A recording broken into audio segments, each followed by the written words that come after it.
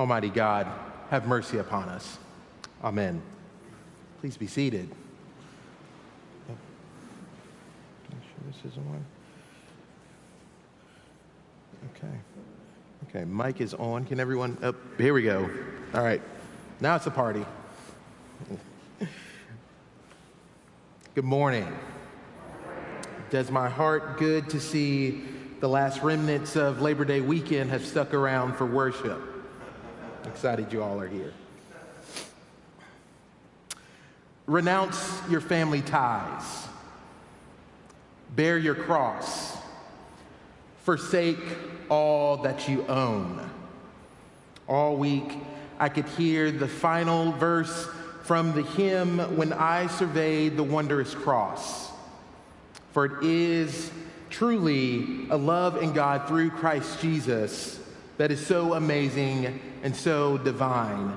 It demands my soul, my life, my all. This summer, Jesus has set his face towards Jerusalem, and in doing so, he has taught many parables. He has healed a woman with a bent back. Martha served her Lord while Mary sat at his feet. And the disciples learned a new way to pray.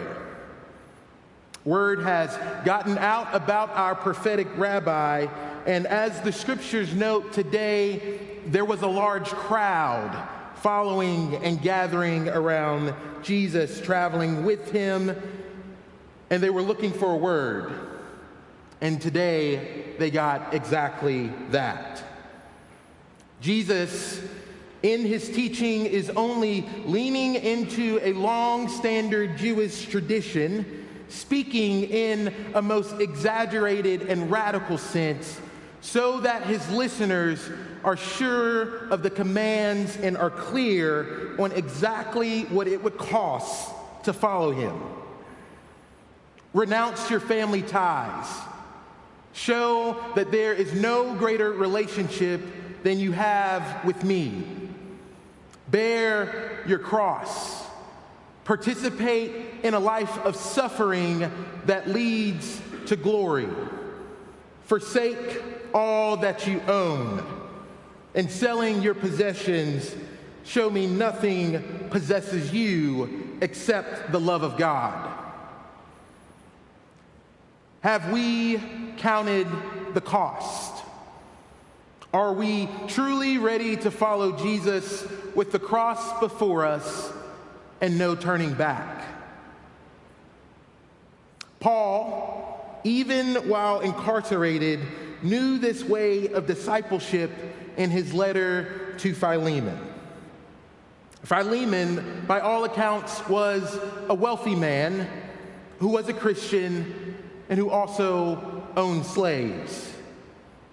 Philemon came to know Christ crucified and risen through the Apostle Paul, and yet you wouldn't believe it because of his participation in the enslavement of others. Slavery in the Roman world was just as abhorrent as chattel slavery African Americans experienced. No autonomy. Humanity stripped. Dignity diminished.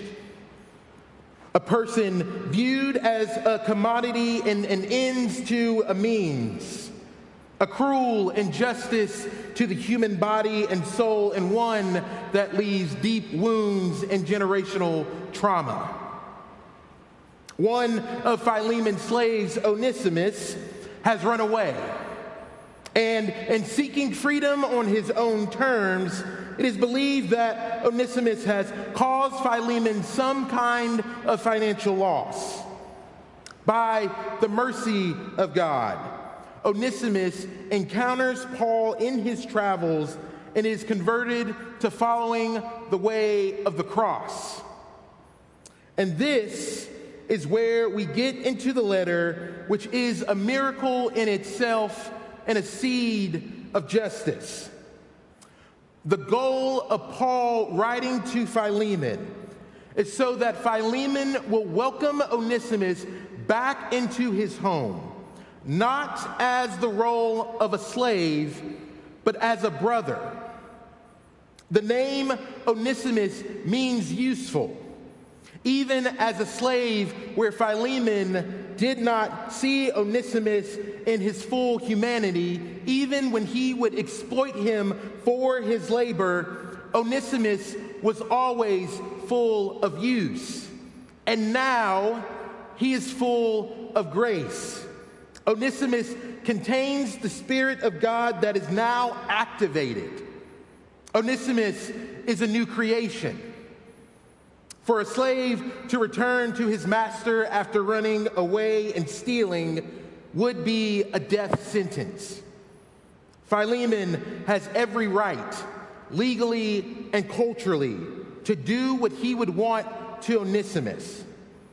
Yet Paul, knowing the grace he has received, does not command Philemon, but makes an appeal out of love. Because of Paul's belief in the resurrection, Paul is bold enough to ask Philemon to reconcile with Onesimus.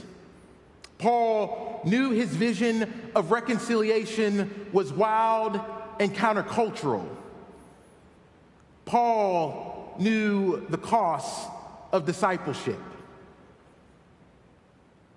So do we know what it will cost us?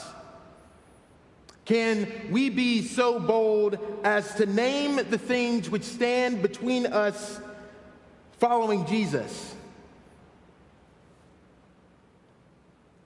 So for me, truly, there is no reason I should be in this pulpit today had it not been for the grace and goodness of God.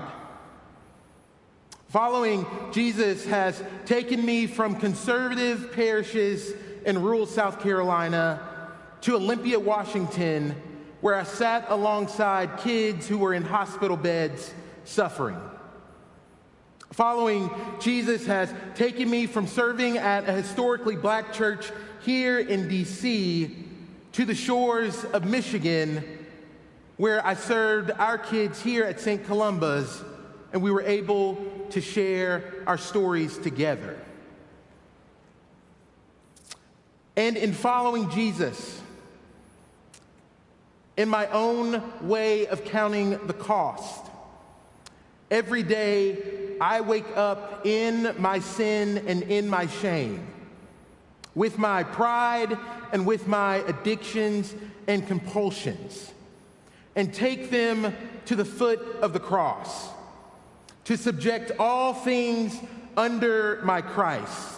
For I have been crucified with Christ, and it is no longer I that lives, but Christ that lives within me. The life I now live in this flesh and skin, I live by faith in the Son of God, who counted the cost and who loved me and gave himself for me. Friends, we serve a God who knew exactly the cost, and the hard work has already been accomplished. Jesus Christ, who is the visible image of the invisible God, the firstborn of all creation, reconciled to himself all things by making peace through the blood of his cross. We can bear witness to the restitution of the world. We can witness the reconciliation of all things because of the resurrection, because we serve a God who was crucified, died, and was buried, and on the third day rose again and conquering death, sin, hell, and the grave. So today, we have a large crowd following Jesus. Next week, as we begin the program year in the liturgical season of creation, the gospel reading will begin like this. All the tax collectors and sinners were coming near to listen to Jesus. So it seems after hearing this teaching, there were some folks who considered the cost was too much and they would choose not to follow Jesus. From tax collectors and sinners, the numbers would get even smaller, as it would only be 12 disciples who were at the Lord's Supper, and even then, they would run away in great fear. 2 sinners remain. Jesus will hang between them, and they both face a choice. They both will count the cost. One will turn away, and the other will embrace. The question this program year for us is, which sinner will we be?